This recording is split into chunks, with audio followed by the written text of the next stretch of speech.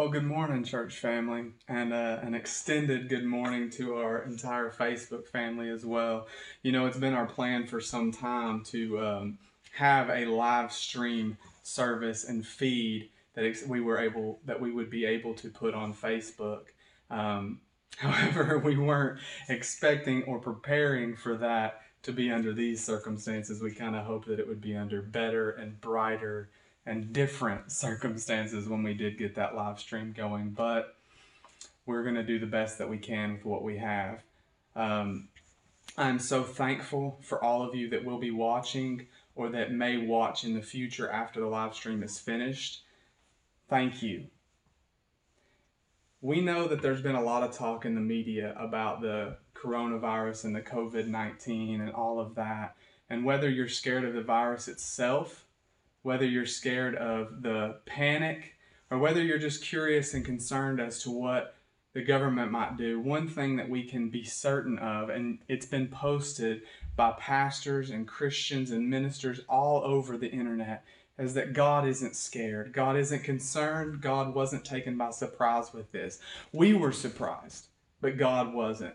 We may be concerned and panic stricken and running to and fro buying up Germex and toilet paper and what have you, but God is still calm, cool, and collected, and He still sits upon the throne. He knew that this was going to happen long before it ever came. He knew how people were going to react long before the reactions ever became a reality. He knew, and He still knows. So you can either view this as God was surprised, or you can view this as God is sovereign. And we, as Christians, choose to believe that God is sovereign in all of this and that He's going to use this crisis as a catalyst to turn people back to the Creator. And that's what I'm believing.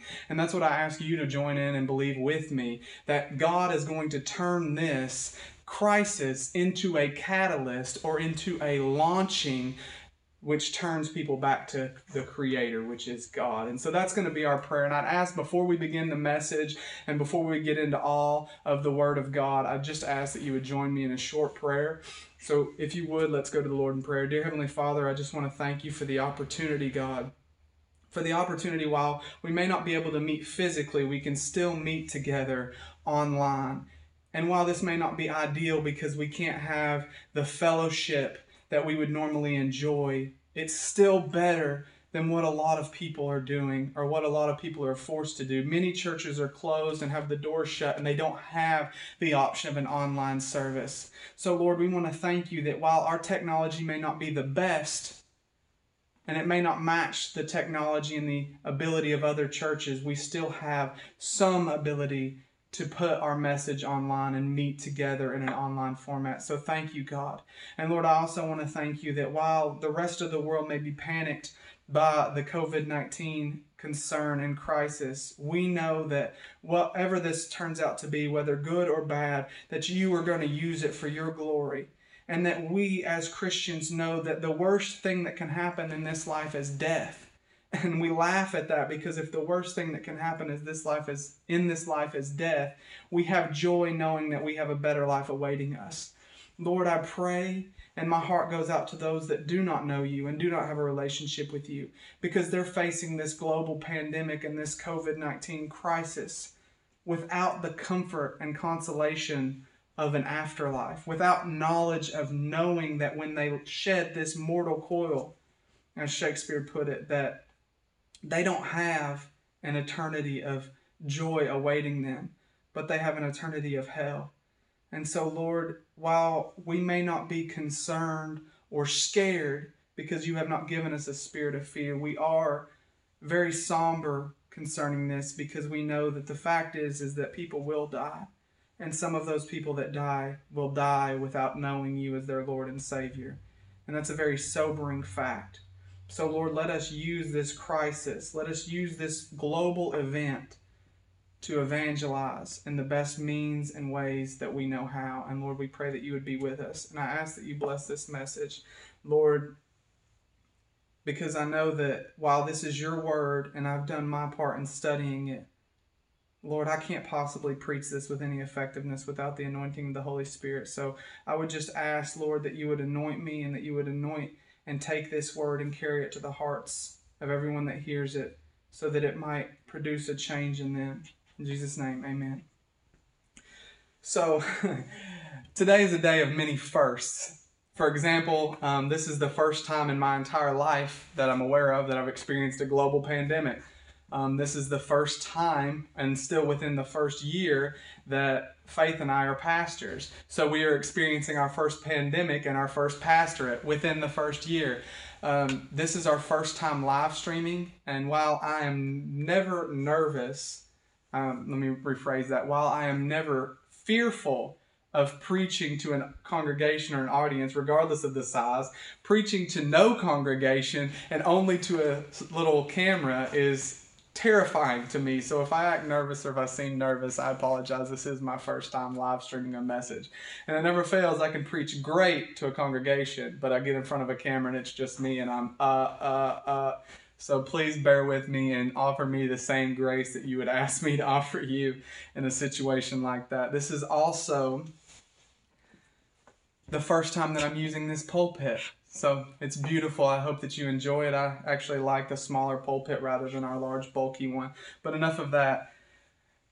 We are in the middle of a series called Encounter with Jesus. And last week we read from John 5 and we preached a message and we discussed, see all of your Facebook reactions. Thank you for the love.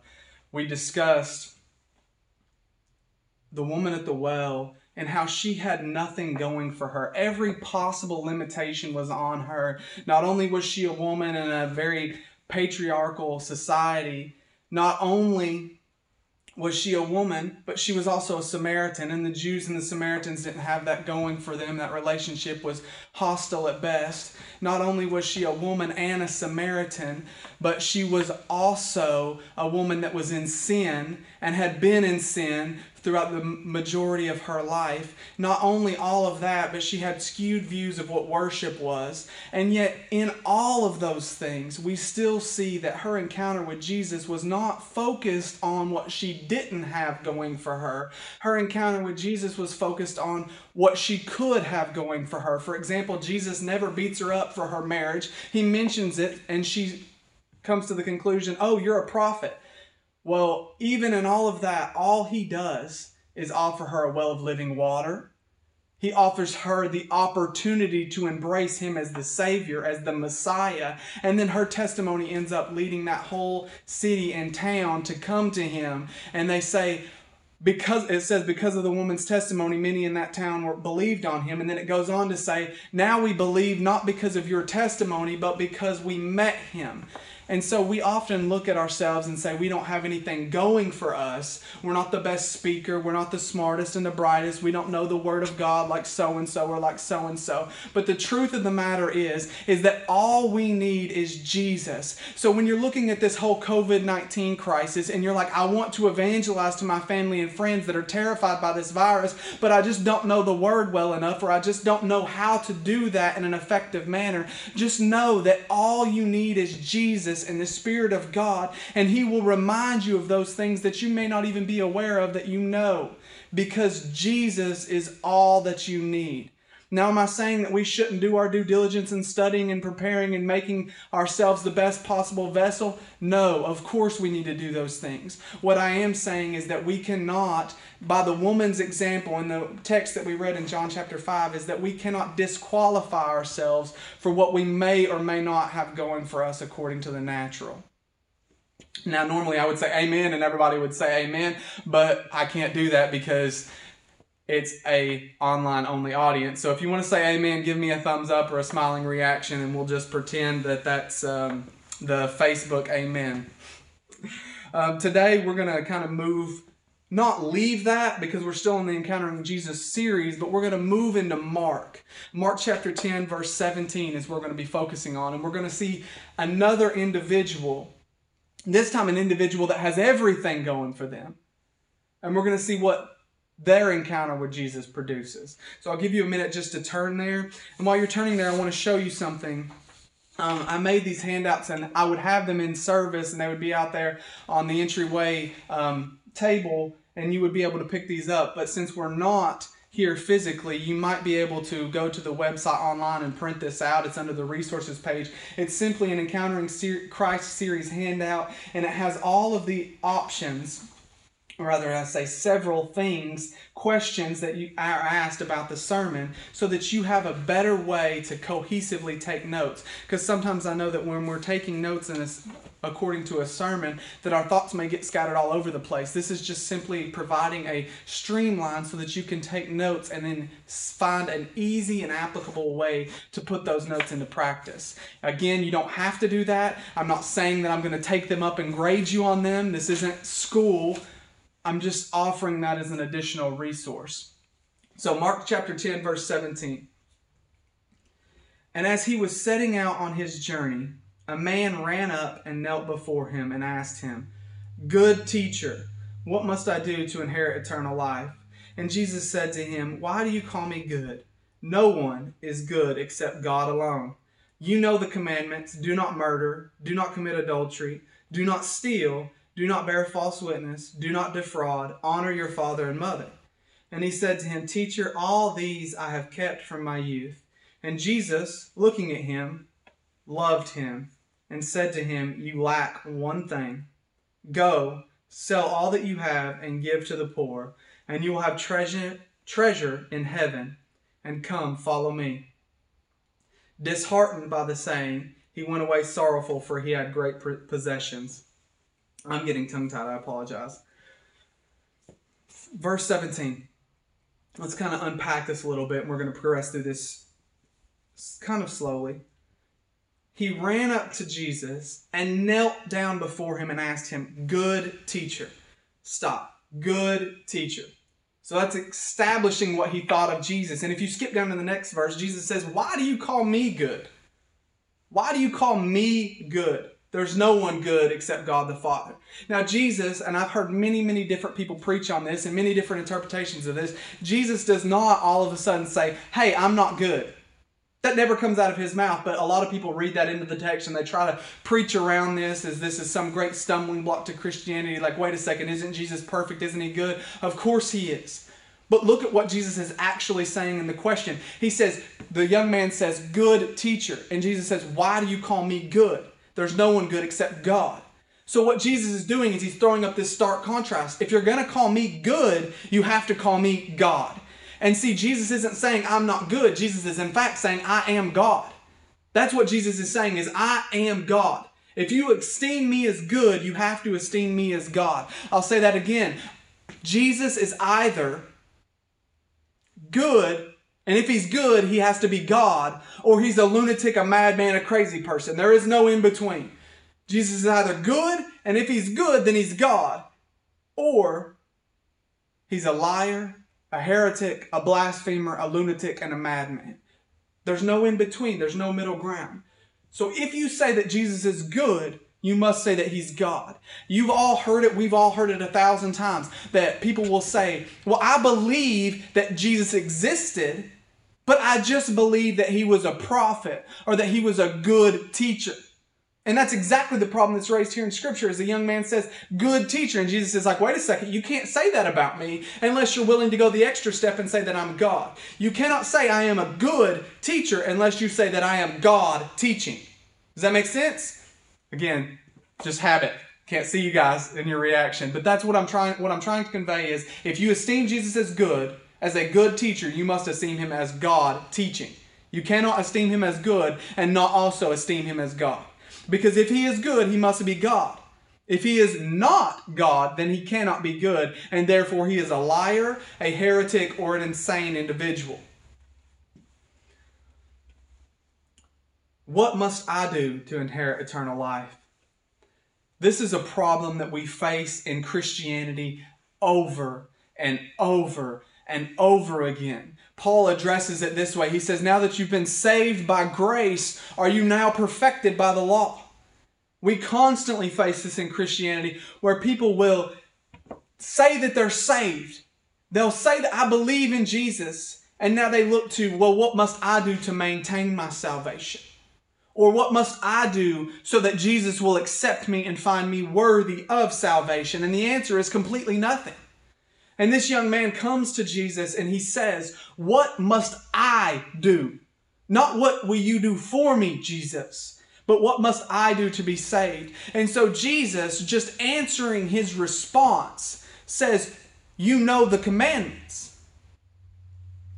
And he starts to name off a few of the 10 commandments. And the young man is instantly excited by this because, like, well, I've kept all these from my youth up. The truth of the matter is he hadn't seen the heart behind the law and that he hadn't kept those. Because he may have honored his father and mother with his actions or with his words, but in his heart and in his mind, he probably dishonored them on numerous occasions. He may have never lusted or coveted after a woman, but in his heart and in his mind, he probably did on numerous occasions. So he thought that because his physical body and actions upheld the law or kept the law, that he was good. But Jesus, I love this next part. Jesus, looking at him, loved him. And so often we, in trying to earn our salvation and trying to press forward and press on and press inward and trying to come back to this works-based mentality where I can't keep doing that. I got to put that down. I can't keep falling. I can't keep sinning. I can't keep doing this. And all of those things are true in aspects of sanctification. But we do those things from a fear of losing our salvation. Or we do those in kind of this almost conjunction mindset, like Jesus did a lot, but now he expects me to do the rest. Like Jesus may have saved me, but now I have to repay that salvation. Now I have to complete that work. That's why Paul made that statement we mentioned a moment ago. Having been saved by grace, are you now perfected by the law? Or are you now matured by the law? See, we think that Jesus starts it, and then we, through our works and our good deeds and our actions, complete it or finish it out. And that's simply not true. Jesus starts it, finishes it, and establishes it for all of eternity. Jesus is the complete package. So when Jesus looks at him, he loves him. And out of his love, he sets the hard truth forth. See, a lot of us in our, you do you boo society and our don't judge me society and our look out for your own society, I'll do me, you do you society, we think that love is just being kind. And while that's an aspect of love, Proverbs says that open rebuke is better than secret love. Meaning that to openly rebuke and correct someone when they're in error is better than to just let them be in error and secretly love them. So Jesus sees this and sees this man's error, that he thinks that he has completed the law. He thinks that he has fulfilled the law. He thinks that his actions are enough. And so he's excited. And he's like, "Good teacher, I have done this from my youth up. I have never transgressed your law." And Jesus says, "You lack one thing." One thing. And I've heard a lot of people preach this, that the thing that he lacks is that he's rich and that he needs to sell all of his possessions, and they may preach from this a poverty gospel, that if you're rich, you can't get into heaven. That's not the message here. If you're rich, it may be more difficult to get into heaven because your possessions may end up possessing you, but that is not the message here. The message here and the primary focus here is that the one thing that he lacks is Jesus himself. Let me say that again. The one thing that he lacks is Jesus himself. The young man has the money. He has the commandments. He has the outward show of righteousness. He was a rich young ruler, so he had the servants. He had the stuff. He had everything going for him in this life, and he thought that he was good. But Jesus says, out of everything that you have going for you, there's one thing that you don't have. There's one thing that you lack. Let's see how Jesus words it.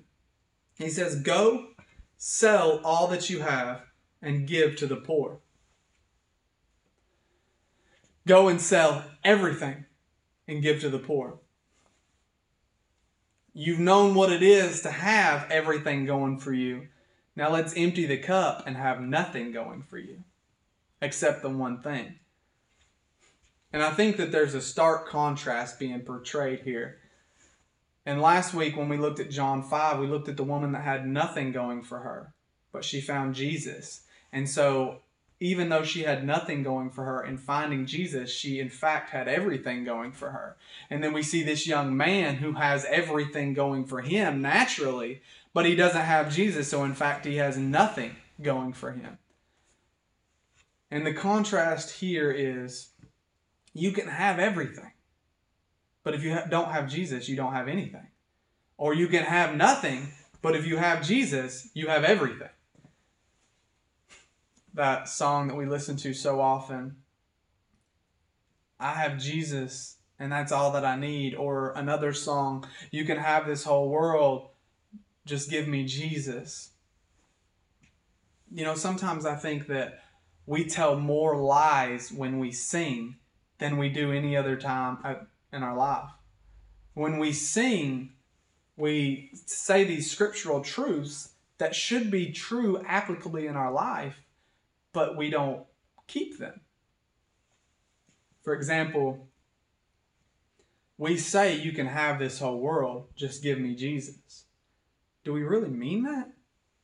You can have everything else. You can have my money, my house, my car, my job. I mean, the COVID-19 is putting a scare on everybody, so it's really testing what do you actually need, because people are fighting in stores over toilet paper and Germex, or people are buying it in bulk and then reselling it for a profit, buying baby formula up so that mothers can't get it for their children, and they're quadrupling the price for a profit. But we say, you can have this whole world, just give me Jesus.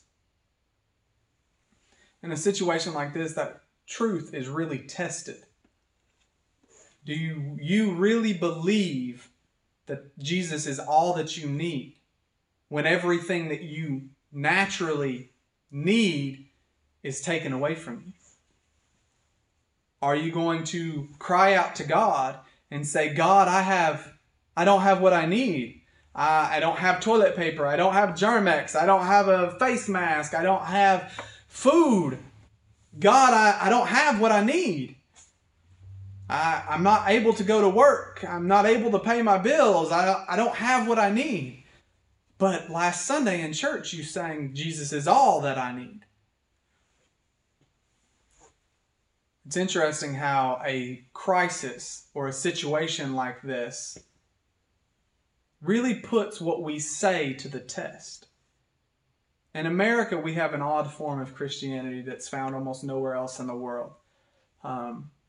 And I can't say that from the perspective of being a worldwide missionary or of being well-traveled. I just say that from the testimony that I hear from people in all over the world and all these other countries. In America, our Christianity can sometimes be limited to just once or twice a week, if that. And we have little or no interaction with God at any point in between. And in some countries throughout the world, if they find out that you're a Christian, your life is at stake. Your job is at stake. Your family is threatened. Your ability to buy and sell and get food is almost non-existent. Is Jesus all that you need? For the woman, she rejoiced in this fact because she already didn't have anything. She's like, I ain't got nothing. And now I see this man, the Messiah, and he is conveying this truth of this well of living water that once it's in me, it will rise up out of me, and that I will have a peace that passes understanding, a joy unspeakable and full of glory, a calm in the midst of the storm. I will have this overwhelming, overarching peace that is only found in Jesus. And she runs and is telling everyone because she has all that she needs.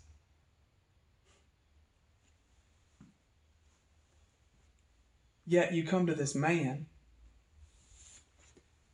and he has everything going for him. I mean, perhaps he was Jewish, I don't know. But he was a rich young ruler, so he was wealthy. He had power and influence. He was of the right culture, of the right ethnicity. He had all these things working in his favor. He kept the commandments, so that would imply that he was in fact Jewish, or at least he was a proselyte. He had everything going for him. Yet Jesus says you lack this one thing, which in fact is the main thing, which is Jesus. And the young man, he gets disheartened. I want you to look at something that he said. He said, when Jesus lists out the commandments and he says, "Teacher, I have kept all of these from my youth." Notice what he said. I have kept all of these from my youth. And this is just a little play on words. And I'm not a Greek scholar, so the Greek may not carry my train of thought. But for our sake, I'm just going to use this little word play here. He says, I have kept all of these from my youth. And the word kept, if it's the same word, kind of means holding, possessing, guarding, keeping. Kept. I've guarded, I've protected, I've held on to all of these from my youth. Kept. Jesus fulfilled. The young man has kept all of the commandments from his youth. Jesus fulfilled all the commandments permanently. Which is better, kept or fulfilled?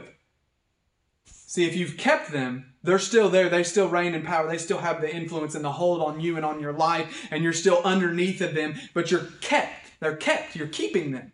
But if they're fulfilled, and Jesus has fulfilled them for all time, then they no longer hold you down as a burden, but you can rejoice in them knowing that they are in fact fulfilled, and Jesus Christ's fulfillment of them works as your fulfillment of them, because we know that He who knew no sin was made sin that we might become the righteousness of God in Him. He, Christ Jesus, that knew no sin, that never sinned, that even though He was tempted in every point, in every way that we are tempted, He never sinned, He never failed, He never slacked, He never faltered, not in His actions like the rich young ruler, but even further than that, not in His motives, not in His mind, not in His heart. He never slipped, never failed, never faltered. And then He went to the cross, and the substitutionary sacrifice of atonement, He took His righteousness and He imputed it to our account that He might become our sin. He took our sin, our punishment, our penalty on Himself and died. Sin was put to death. And He gave us His righteousness. I try to bring that up in some small fashion almost every time that I preach, because to me that is the greatest truth. If it's not for that, then we're wasting our time. If it's not for the substitution, we're wasting our time. But this young man doesn't want an exchange. Go and sell all that you have and give to the poor. Now, we could preach that we have to sell everything that we have and we have to have a communal style of government, etc., etc., etc. That's not what this is saying. What this is saying is Jesus sees the young man's hindrance. He sees the barrier in the way and says, if you get rid of that barrier and you come and follow me, that is answering the question you originally asked when you said, "Good teacher, what must I do to inherit eternal life?" The answer is nothing, but I will do it if you only come follow me.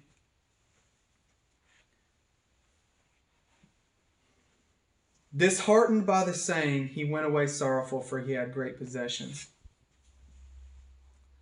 This whole thing really puts it in perspective, because we have this idea sometimes that if people will just encounter Christ one time, that it'll change their life forever.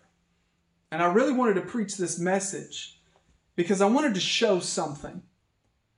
While I'm saying this next bit, if you want to turn over to Hebrews chapter 4, verse 2. I really wanted to convey this truth. That encountering Christ can change everything in your life. Absolutely certain. But you can encounter Christ in some small measure of the word encounter, and it changed absolutely nothing. If you don't do it knowing who it is that you encounter. Remember the conversation with the woman at the well from John chapter 4? He says, if you knew the gift of God and who it is, if you knew. And later on she mentions the Messiah and she comes to that knowledge. And then she has faith, the gift of faith. And she can act on that knowledge and it changes her entire life. I have to say, it doesn't really give an account, at least not a specific account that we can know for certain exactly what happened to her beyond that point and beyond the revival following. But I have to say that her life was never the same. She couldn't have encountered Christ that way and went back to the way things always were. Because she became aware of who he was. And God opened her eyes and gave her the gift of faith. And because of that, she went away forever changed. The rich young man didn't know who he was talking to. He thought he was talking to a good teacher. He didn't realize he was talking to God that just so happened to be teaching. He didn't want to give up his riches and his possessions. Probably wouldn't have wanted to give up his status and his influence. Probably wouldn't have wanted to walk away from the Jewish law that he had fulfilled or that he had kept so rigidly from his youth up. Probably sought comfort and found comfort in all of those things. So he didn't want to give up any of those things to follow Jesus. We'll read Hebrews chapter 4, verse 2.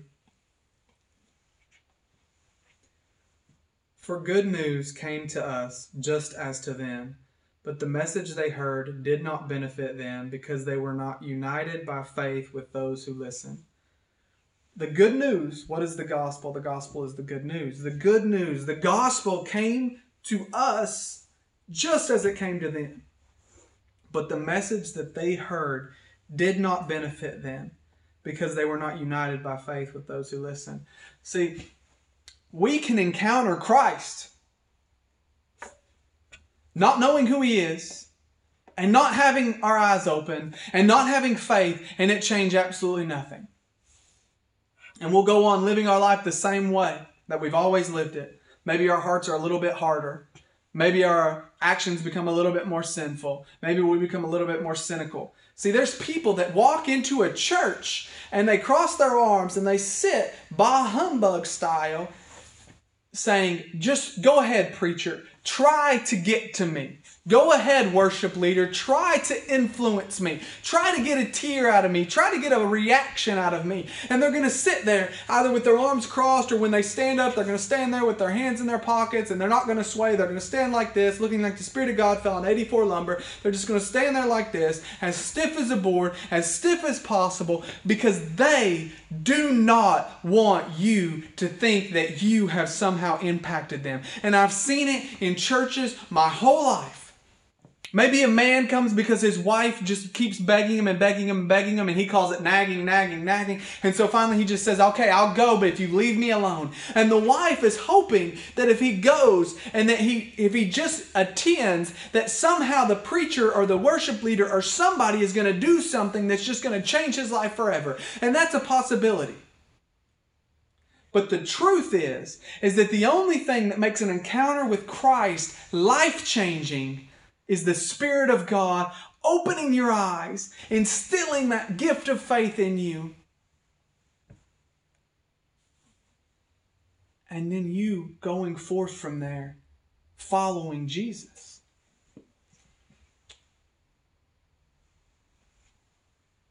I went into churches my whole life, leading up to the time I actually got saved. I grew up in a church, had a little bit of time away. Then I attended a Baptist church every single week. I mean, to my mother's credit, she was determined that I would go to church. And sometimes I would go to church on Sunday morning, this Baptist church. It was right across the street from where we lived at. And sometimes I would walk over across the street and go to church, and I would still be drunk from the night before, or have a hangover, or be getting high on my way to church. And I would sit in there. Never moved. We could encourage and gain conversation. We get in on some of the conversations, but it never really impacted me. It was almost like you sitting there like, okay, preacher, try to move me. Try to impact me. Try to change me. Try to do something in me. And the truth is that preacher couldn't do that. God had to open my eyes. God had to give the gift of faith. God had to take my heart of stone and turn it into a heart of flesh. God had to do that. We think about even Peter's encounter with Christ when Christ says, who do people say that I am?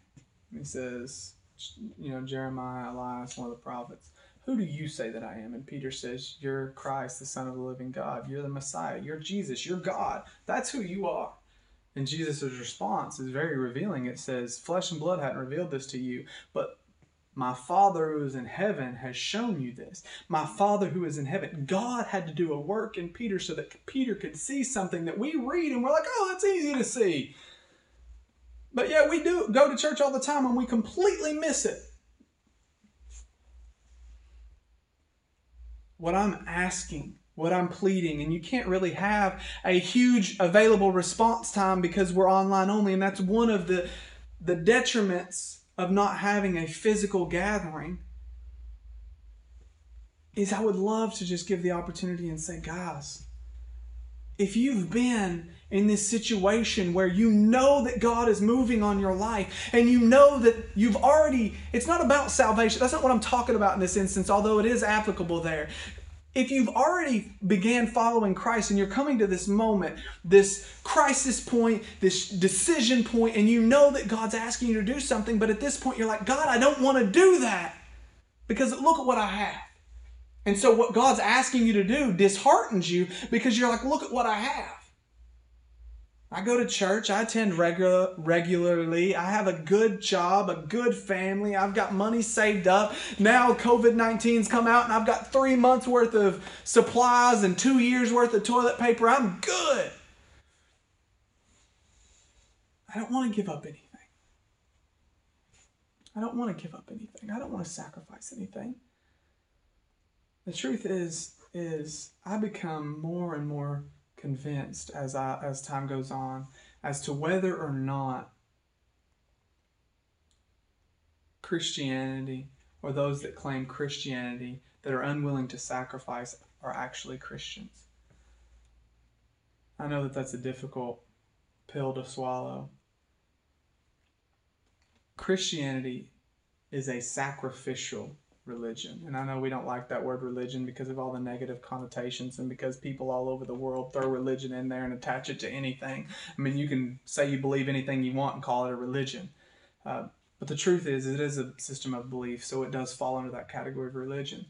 But we have to understand that Christianity is a religion of sacrifice. It's all predicated around God's sacrifice first, the greatest sacrifice. But then in that sacrifice, if you want to partake of that sacrifice, if you want to truly be in Christ, then that being in Christ, you will follow Him and sacrifice just as He sacrificed. He says that greater love hath no man than He be willing to lay down His life for a friend. That's the ultimate display of love, and Christ is calling us to love. And now with the COVID-19 and the social separation and all of that. Look, I read a post about the Spanish flu. I think that's what it was called.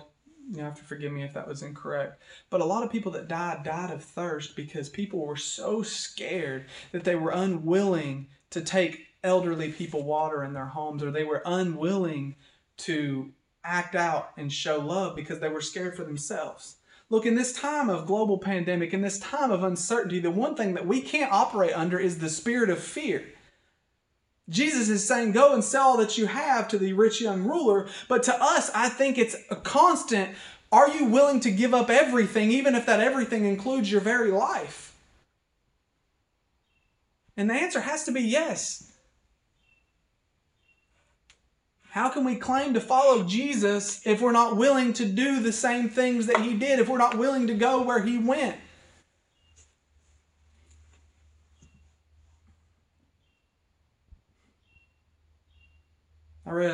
Faith read me a testimony of an elderly lady outside of Walmart in the midst of all this panic. And the elderly lady had been sitting there in her car for 45 minutes, and she was scared to death to go into Walmart. One, because she didn't have the physical ability to do it, and two, because there was just so many people and so many long lines, and she had $100 to buy groceries that was supposed to last her for 2 weeks, and she had been waiting for 45 minutes until finally she asked a young woman. She handed the young woman $100 cash and asked the woman if she would go into Walmart and buy her the groceries that she had on her list. And praise God, the young woman was the one that was posting, and she did, and she faithfully bought the groceries and gave that woman the change or whatever. That's the example of love that I'm asking you as your pastor. And if you're joining us Facebook or watching this video later, and I'm not your pastor or just a friend or maybe just a stranger and you're just seeing the video, I'm asking you and I'm appealing it to you as a Christian, as a friend. I'm asking you to step out and show the love of God in ways that you never have. Step out and show the love of God in ways that you never have. Because no one makes any sacrifice in this life that's not rewarded in the next. No one does anything that God doesn't see and reward accordingly. For this young man, his encounter with Christ, when he realized that Christianity costs something, his encounter with Christ did not go the way that he wanted, and he walked away disheartened and sorrowful because of his possessions and what he might lose. Let's not make that same mistake. Let's look at what we have to gain, because Paul said it this way: the exceeding greatness of glory that awaits us is so much better and so much far beyond that it's not even worthy to be compared with this fleeting, light afflictions. I know I said that backwards, but that's okay. You get the point. Is that these light and momentary afflictions are unworthy to be compared with the exceeding greatness of glory that awaits us. So with that being said, I ask you, show love to those that nobody else will. Don't let fear prevent you from doing the things that God's called you to do. Use wisdom, operate in the best interest of your family, be a protector, but don't think that the best interest of you and your family violate the responsibility that you have as a Christian, as a child of God, because we are called to be a light in the midst of darkness. We are called to be different than the world. We're in it, not of it. We're pilgrims. We're only passing through. This lifetime is a small momentary blip on the radar. Our life is a vapor. Our life is compared to grass that's here today and burn up tomorrow. Our life is short and brief. And no matter how much we quarantine ourselves and hole ourselves up and separate ourselves from the rest of the world, we don't know that we have a tomorrow anyway. So don't let the fear of what tomorrow may or may not bring prevent you from being who you are called by God to be today. Let's go forth. Let's encounter Christ and carry with us that encounter just as the woman from the well did, so that others may hear, may see, and may believe, and they may have an encounter with Christ of their own. Amen. Amen. Father, I just thank you for the opportunity to present your word. God, hopefully I've done that faithfully. Lord, if I've said anything that was in error or wrong or crass that I shouldn't have said, God, I ask for your forgiveness. Lord, but if I've said the truth, even if it's hard, Lord, I ask that people may receive it and that they may walk accordingly. That people may take the truth of the Word of God and they may apply it to their lives, and that they may move forward in the power and demonstration of the Holy Ghost. I ask that you protect your people, Lord. I ask that you protect your people. And I ask that even as this pandemic surges and as America approaches the peak of this virus, I ask that we would not be overwhelmed by a spirit of fear. But I say it again, as it's been said so many times, that we would operate to the spirit of power, love, and a sound mind, knowing that perfect love casts out all fear. Jesus, you are perfect love. So a true relationship with you will cast that fear from us. Let us love one another as you loved us. Let us be demonstrations of the goodness of Christianity in this time of confusion. Let us be witnesses and a light in the midst of darkness. Amen. Well, as we always dismiss our service, I thank you again for everybody that watched and listened and took part in this. For those of you that will watch later, I thank you for watching. And I just want to dismiss it by saying, may the Lord bless you and keep you. May the Lord cause his face to shine upon you and be gracious unto you. And may the Lord give you peace. And may it be a peace that passes all understanding. In Jesus' name, amen.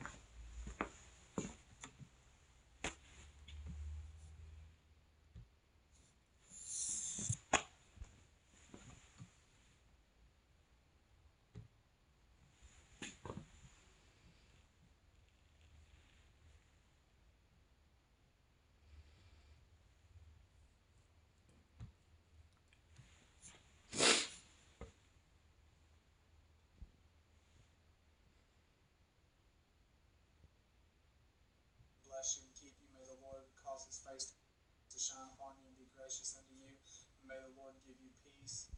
And may it